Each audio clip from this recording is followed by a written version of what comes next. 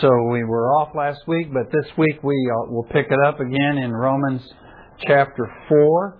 And the last time we were together, we finished chapter 3, the last three verses, verses 29 through 31, and went on into the first few verses of chapter 4. And we got down to about verse 5. And today, Lord willing, I'd like to pick it up with verse 6 and see if we can make it down through verse 12. So, look at those verses that we looked at 2 weeks ago, 3:29 through 4:5, and kind of refresh your mind. What are some of the things that we talked about, if you can recall, a couple Sundays ago?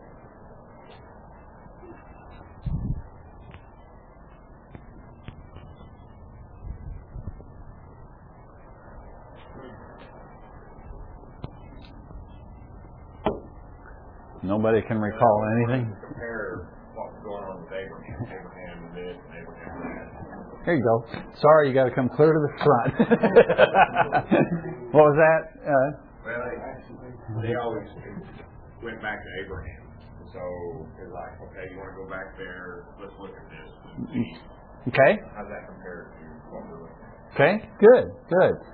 He picks Abraham because Abraham is the archetypical Jew. He's kind of he's the classic Jew that everybody looks at. Okay, so it was important that Paul, to make his point about justification being the same for Jews and Gentiles, it's necessary that he go back and he talk about Abraham and Abraham's example. What else? Why else was it important that he talk about Abraham? How did the Jews, in addition to viewing him as the father of the Jews, how did they view Abraham? Okay. They thought he was a pretty good guy. They thought he had perfectly kept the law even before the law was ever given, which was, of course, hundreds of years later. And so they had this idea that Abraham was just this really outstanding character, and so they viewed him as righteous because of all this good that he had supposedly done, which, of course, he had been a very good man, but perhaps not quite as much as they thought. What else did we talk about? Well, I wasn't here, but I'm sure you talked about at the end of chapter 3:31, where he talked about where the law is not nullified, but instead is established. And Abraham ties into that because he, by faith, proved the law. Yeah. And I guess tying into what you just were talking about, the misconception might easily be that you would look back and forget that it was by faith, and that he did all these things, so therefore I need to do all these things. Yeah. The law. You did talk about that, right? Yes, we did talk about that. You're very good. We talked about the fact that the law is fulfilled through faith and not through the keeping of the details of the law, but it's fulfilled through faith, and also, of course, that Christ Himself is the fulfillment of the law. So through faith in Christ, the law is fulfilled or satisfied. What else?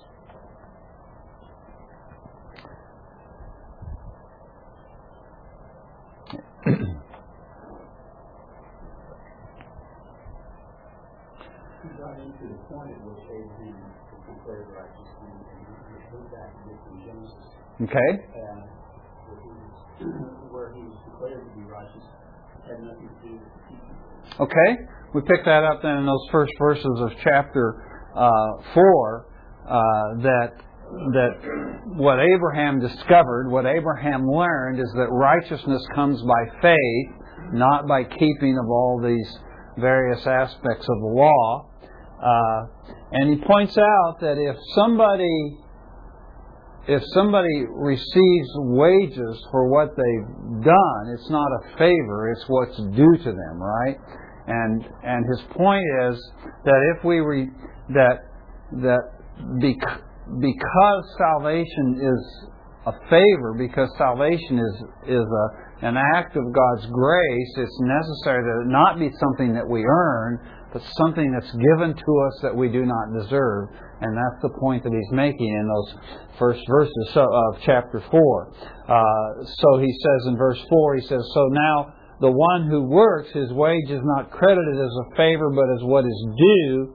But to the one who does not work, but believes in Him who justifies the ungodly, his faith is credited as righteousness." And we encounter that word credit there.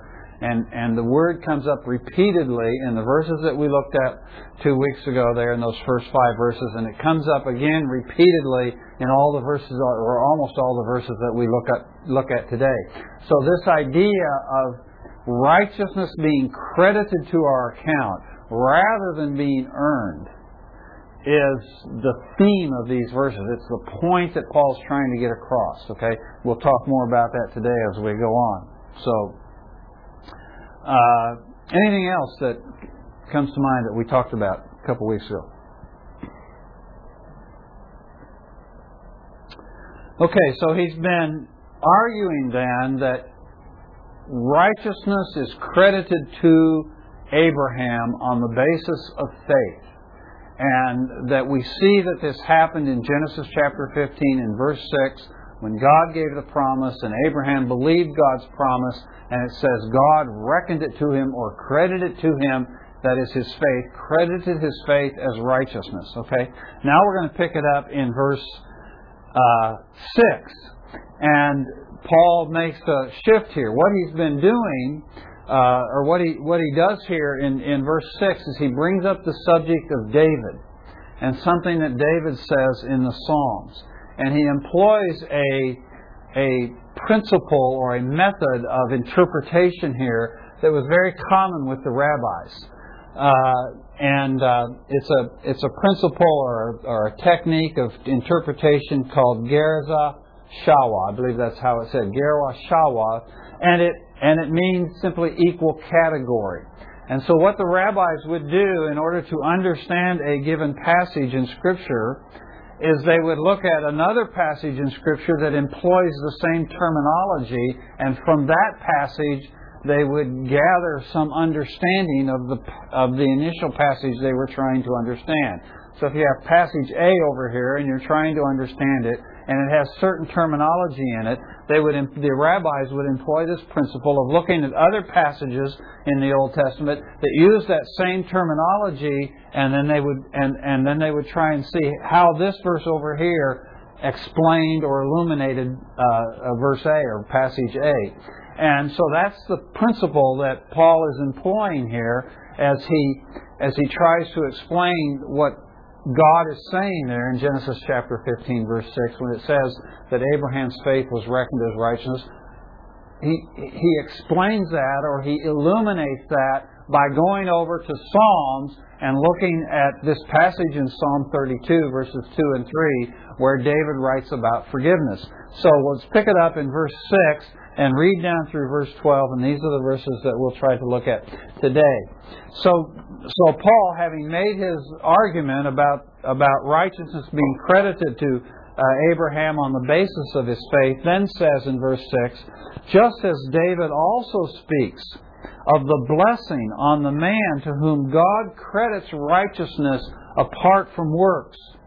Blessed are," and then he quotes from the Psalm, "Blessed are those whose lawless deeds have been forgiven and whose sins have been covered. Blessed is the man whose sin the Lord will not take into account."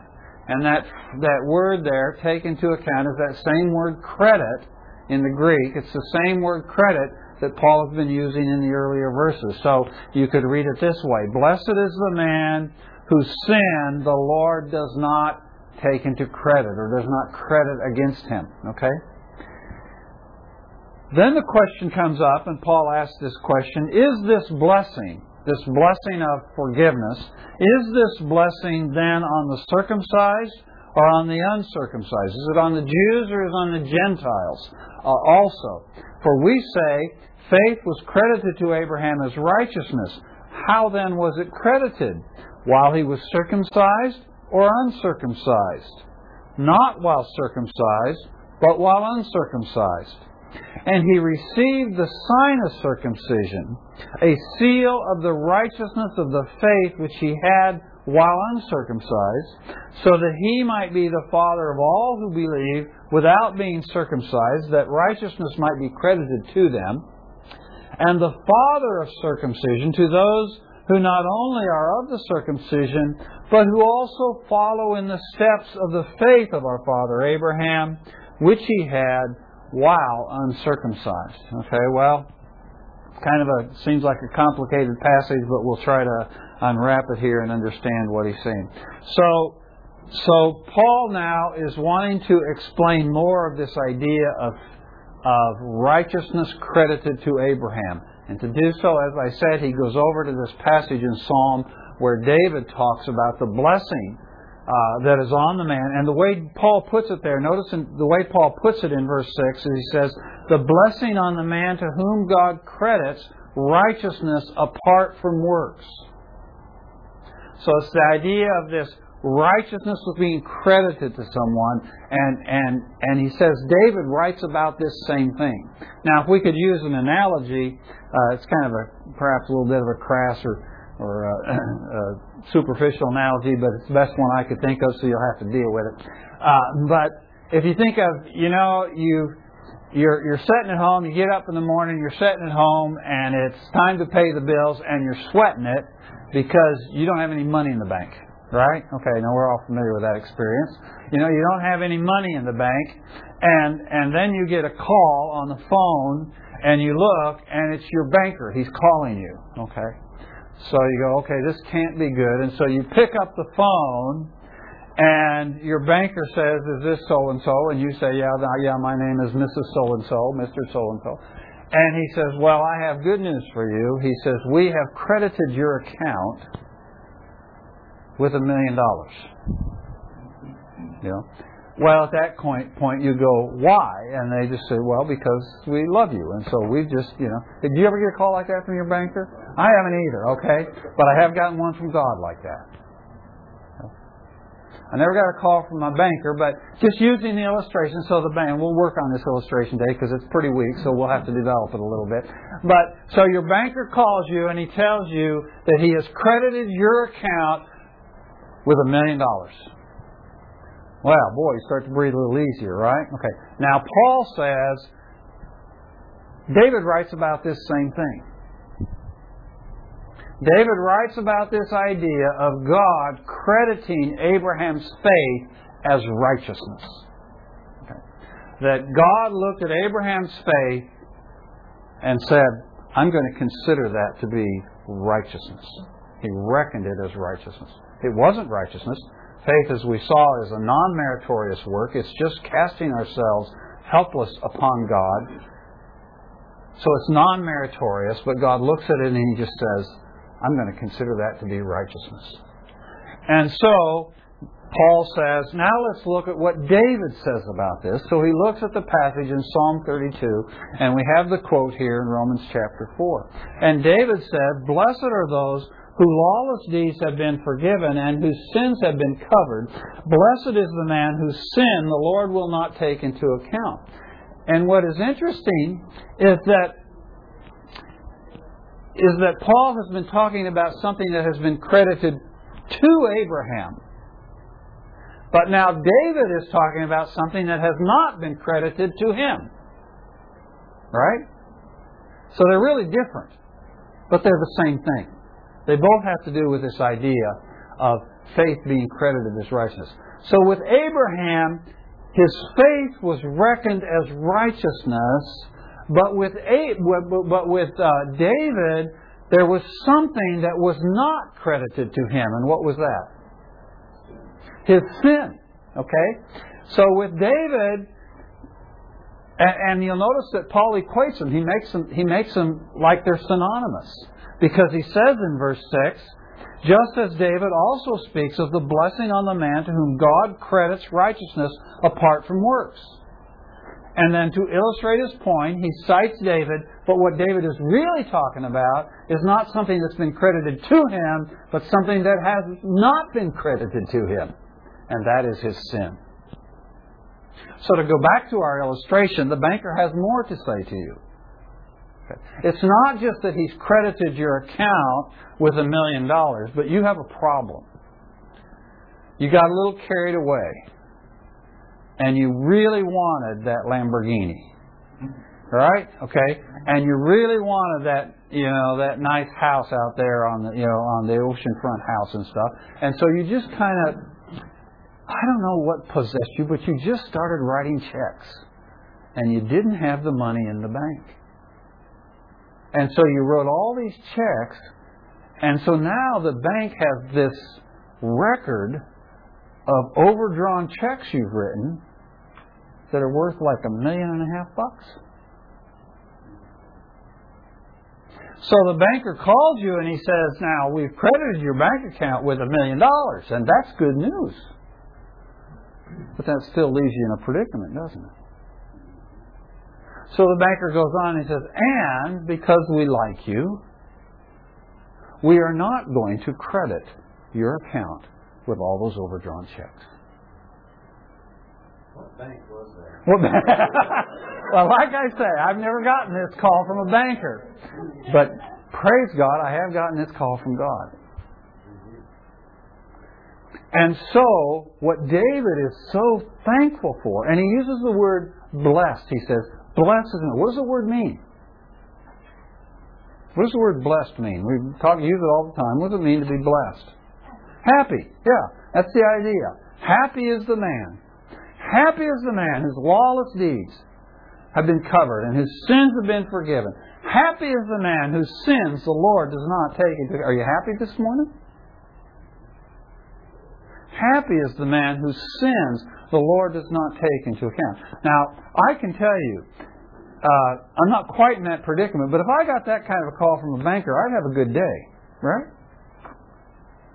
That's the kind of day we all ought to be having if we put our faith in Christ. Because something far greater than that call from the banker has been provided for all who trust Christ. So this idea of righteousness being credited to us has two dimensions to it. So with Abraham, we had all of his good works that Abraham did, that the Jews thought about. Okay, Abraham did all these good things. Now, we've studied Abraham a few years ago, right? About 3 years ago in Genesis, and we know he made some pretty big blunders, but overall he was a pretty great guy. And as I studied the life of Abraham, I was challenged. I was exhorted. I thought, boy, I ought to live like Abraham. Okay, so he's a really good guy. But you know what? All those good works that Abraham did, they didn't really help him be righteous. But that's only the first part of the story. The second part of the story is David. And now David was a pretty good guy too, but David did some really bad stuff. Adultery, murder, counting the tribes of Israel. Some things that really, really, really were sinful things that he did.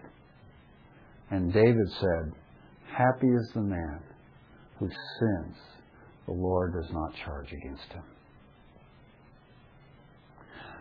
So Abraham's good works did not help him achieve righteousness. And David's sins did not keep him from being righteous.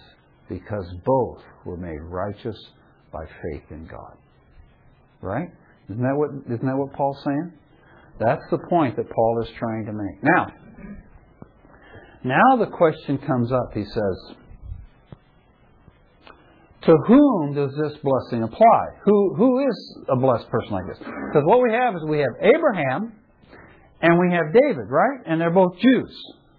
So the question is this blessing just for the Jews, just for the circumcised? Okay, So and then he goes back and he reminds us. He says, because he asks us in verse 9, he says, is this blessing on the circumcised or on the uncircumcised also, on the Gentiles also? And then he reminds us of Genesis 15:6. For we say that faith was credited to Abraham as righteousness. So, he was using this rabbinic principle of interpretation to illuminate Genesis 15:6 with Psalm 32:2 and 3. Now he reverses it, and he's going to explain Psalm 32:2 and 3 with Genesis 15:6.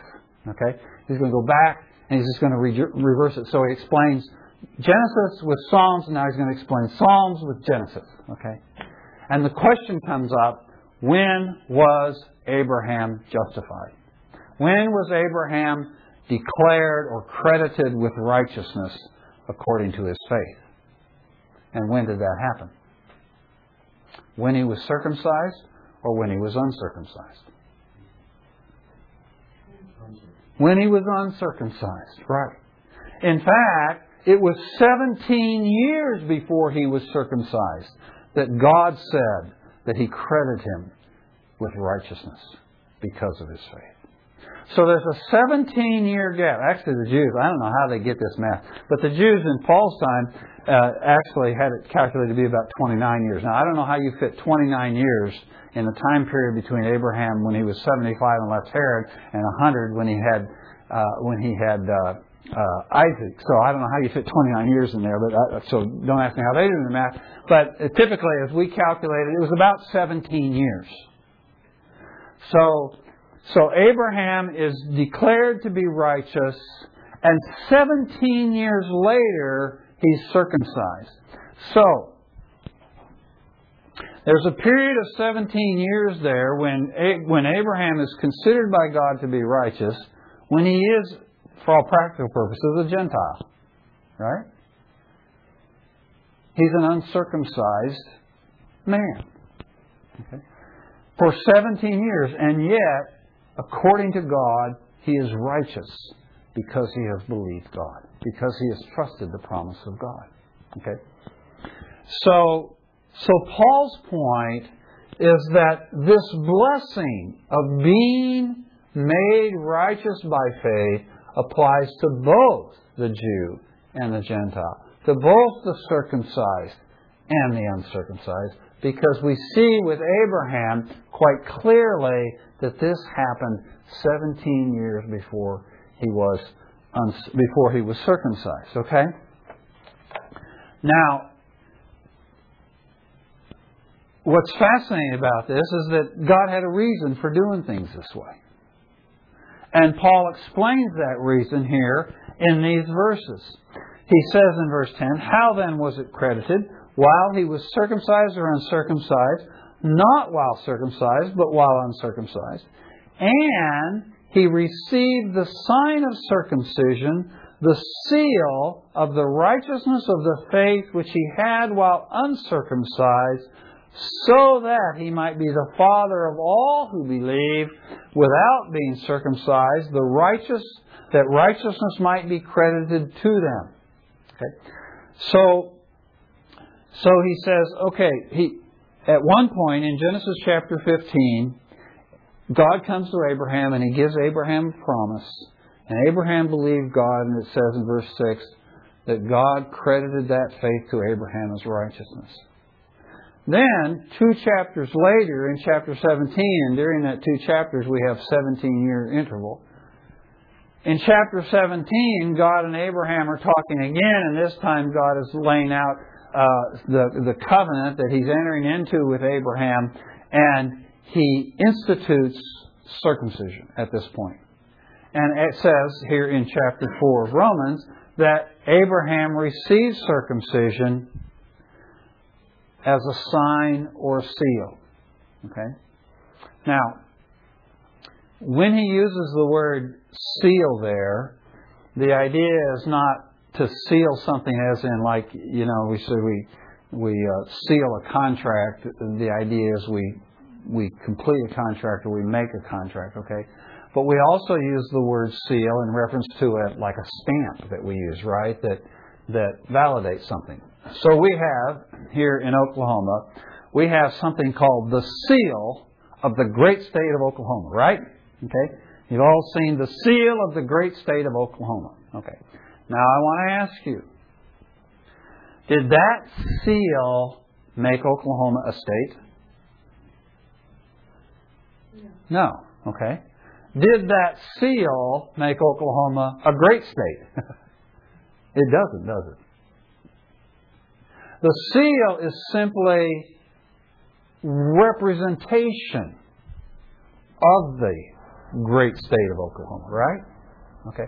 That's the sense in which Paul is using the word seal here. It's an affirmation of something that is already true. Okay? We have an example of that, of his use of the word in that way in 1 Corinthians chapter 9, where Paul is talking to the Corinthians, and there's some dispute about whether or not he's an apostle, right? So he says, now to some people I may not be an apostle, but he said to you I am. He says because you are the seal of my apostleship. What he means by that is not that the Corinthians made him an apostle, because God made him an apostle, but that the Corinthians are the evidence or the sign that he was an apostle. Okay? Well, that's the same sense that the word is being used here.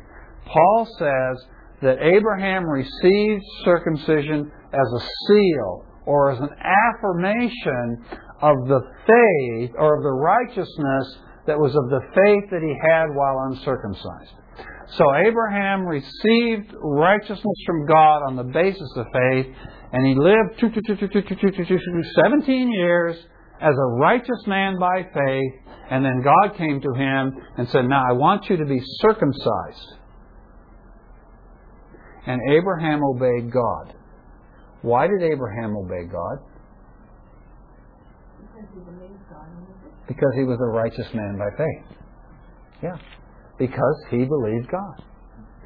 So, we know, one of the ways we know that Abraham was in fact righteous for those 17 years, we know that because when God told him to get circumcised, he got circumcised.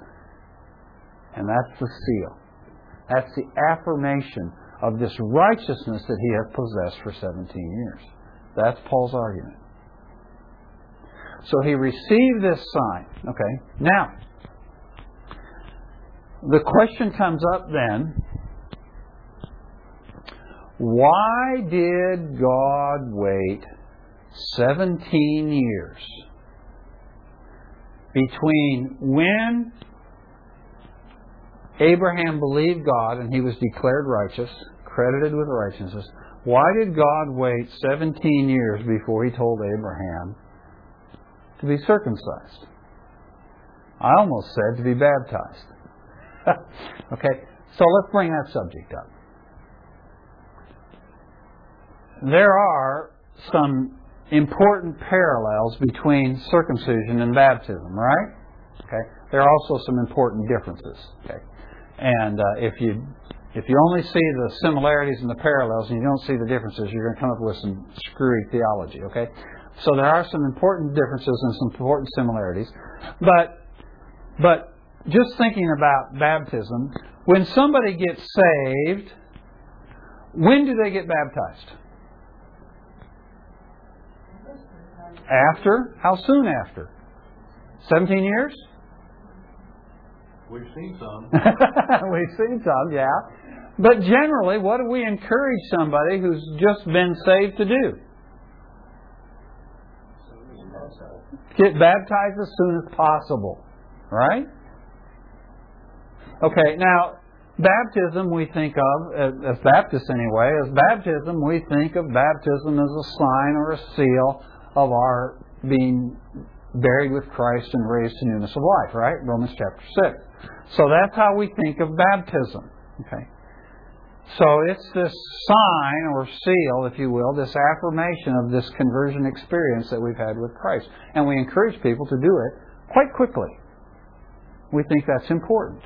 It's a matter of obedience, we say. So why did God wait 17 years with circumcision? If circumcision is the seal or the affirmation of what happened, why did God wait 17 years? Why not there in Genesis chapter 15, as soon as they had God had given the promise and Abraham had believed the promise and God had credited that to him as righteousness, why didn't God say, okay, now I've got something I want you to do that will always be a sign of this righteousness that you have received from me by faith? And that's circumcision. So let's go do that now. But He doesn't. He waits. He doesn't wait a week. He doesn't wait a month. He doesn't wait a year. But He waits 17 years. The only answer I can think of, which is probably not the right one, but I'll say it anyway, is that He did not want to confuse the act of faith with the seal of circumcision. Yeah. I wanted to make it really, really clear. Well, I got encouraging news for you. That is the right answer. Well, I actually looked at verse 11, which is, I thought, maybe it's in the passage that we're studying. Yeah, it might be in the passage. And sure enough, there it is. Where do you see it there in verse 11? Oh, it could be verse 12. Actually, I looked up and looked back. Okay. Could it also be, though, for to show that... Well, wait a minute. He's not off the hook yet. I want him to prove it. I want him to prove his point. It said it was a seal of the righteousness of faith which you had while uncircumcised. So that... Yes. That He might be the Father of all who believe without being circumcised. Who's that? Us. That's us. Okay, that's us Gentiles. The reason God waited 17 years is so that there would not be any confusion on this point. If it had happened right away, we could get real confused. That's why a lot of times people get confused about baptism. Now, I'm not suggesting that we wait 17 years to get baptized. But one of the reasons people get real confused about baptism is because we do it right away. Okay? And so it gets associated with salvation in ways that it probably shouldn't be. And we begin to think that baptism is how we got saved. Okay? Now, I'm not suggesting, as I say, that we wait on baptism. There are strong reasons for doing it immediately. But in the case of Abraham, Abraham is a special case. Because Abraham, as verse 11 says, is going to be the father of all those who believe without being circumcised. And so it is important that we see that there is a significant period of time in Abraham's life. Because eventually he is going to get circumcised. And then he's going to be viewed as the father of the Jews. Right? The father according to the flesh, as he says in chapter 4, verse 1. So eventually he's going to be looked at that way. But it's important for your sake as a Gentile and my sake as a Gentile to see that between that point in time when he was declared righteous by faith and the time that he's circumcised, that there's a significant period of time there in which Abraham is righteous by faith. And it's that 17 years that makes him your daddy and my daddy. It's those 17 years that make him your father and my father. Because it's that 17-year period of time in which Abraham is, can we use this term, not a Jew. He's a Gentile. Okay. As far as the covenant is concerned and those sorts of things, he's a Gentile. He's not circumcised. Because circumcision, in addition to being a seal and a sign of the righteousness by faith, that we see in Genesis 17, is also a sign of the covenant. Okay, God calls it a sign of the covenant. Okay, so that puts it in very close association with this whole idea of being Jewish. So it was important that God wait 17 years to have Abraham circumcised, so that when you and I look back at the story of Abraham, we can go, he's our father too. Now, what makes Abraham our father?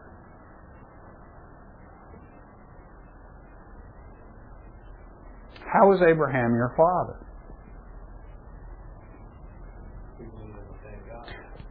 Okay, you believe in the same God, but you and I believe in the same God. Does that make me your father?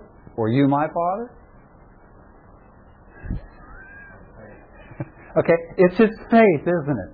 It's his faith. It's that Abraham believed God and God credited to him as righteousness, And you and I, as he says in verse 12 with the Jews, he says, you and I have followed in the footsteps of the faith of Abraham. You remember that incident in the Gospels when the Jews are hassling Jesus or maybe we could put it the other way around. Jesus was hassling the Jews. I don't know which way it was. But at any rate, they start protesting, but Abraham is our father. And then Jesus responds to them and says, if Abraham is your father, then what? Pardon? You would love me and believe me. Well, okay, but he says it in another way. Do the works of Abraham. Yeah. Do the deeds of Abraham.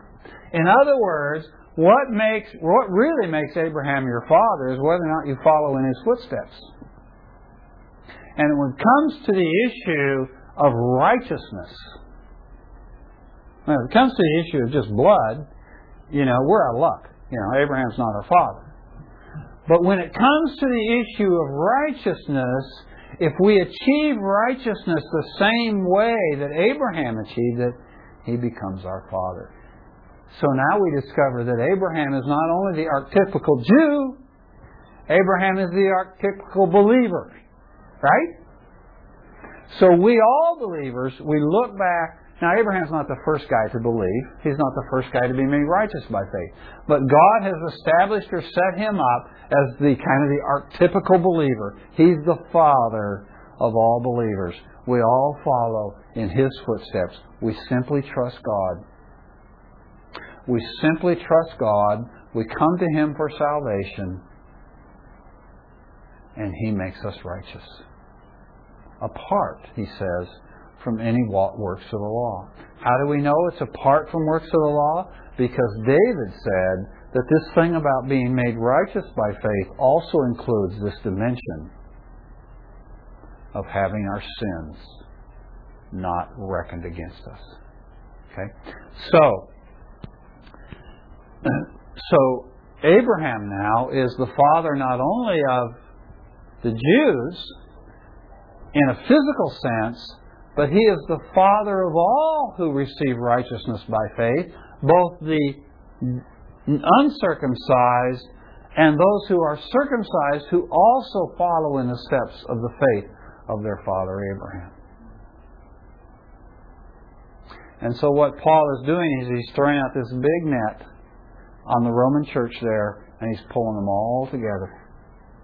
So you got all these believers in the Roman church, and you got some of them are Jews, and you got some of them are Gentiles, and there's this tension going on between them. And Paul just throws out this big net over them all, and he says, listen, you've all got the same Father. Because you're all following in the steps of Abraham and Abraham's faith. As I think about that this morning, I just think, how often we as Christians bicker and quarrel with one another about all kinds of things. But we all have the same Father. We're all following in the steps of Abraham. We're all being made righteous not because of our righteous deeds and in spite of our sins. We're all being made righteous by faith. And that ought to draw us together. That's what Paul's trying to do here, isn't he? He's trying to draw this Roman church together. And if we would look at our brothers and sisters in Christ, and instead of nitpicking one another and criticizing one another and finding all kinds of ways in which we are separate from one another, and I'm not suggesting that those distinctions are not important, because I think they are important. I don't want to just sell all my theology down the drain. I think those distinctions are important. But if the primary way in which I looked at other believers is to recognize they have the same Father as I do, Abraham is their father because they are following in his footsteps, and Abraham is my father because I am following in his footsteps. And we are all made righteous the same way.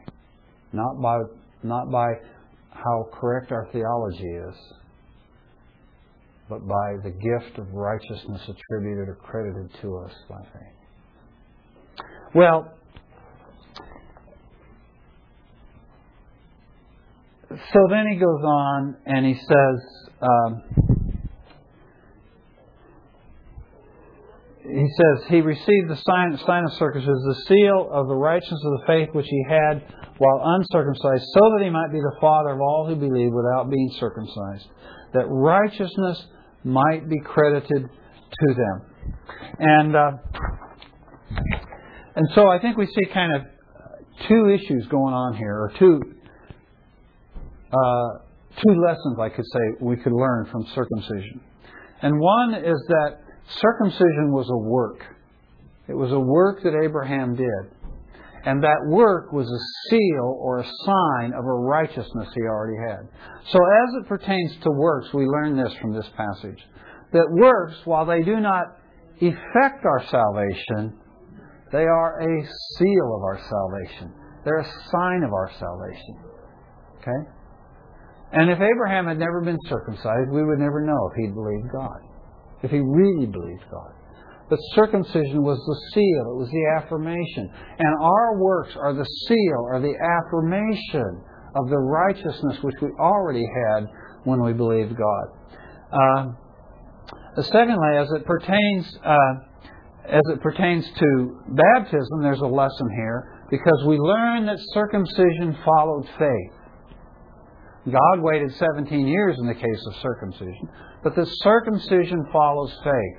Baptism also, in whatever sense it's parallel or similar to circumcision, baptism also follows faith, and like circumcision, baptism is a seal. It's an affirmation of a reality that already exists, which is the righteousness that we have by Christ, from Christ.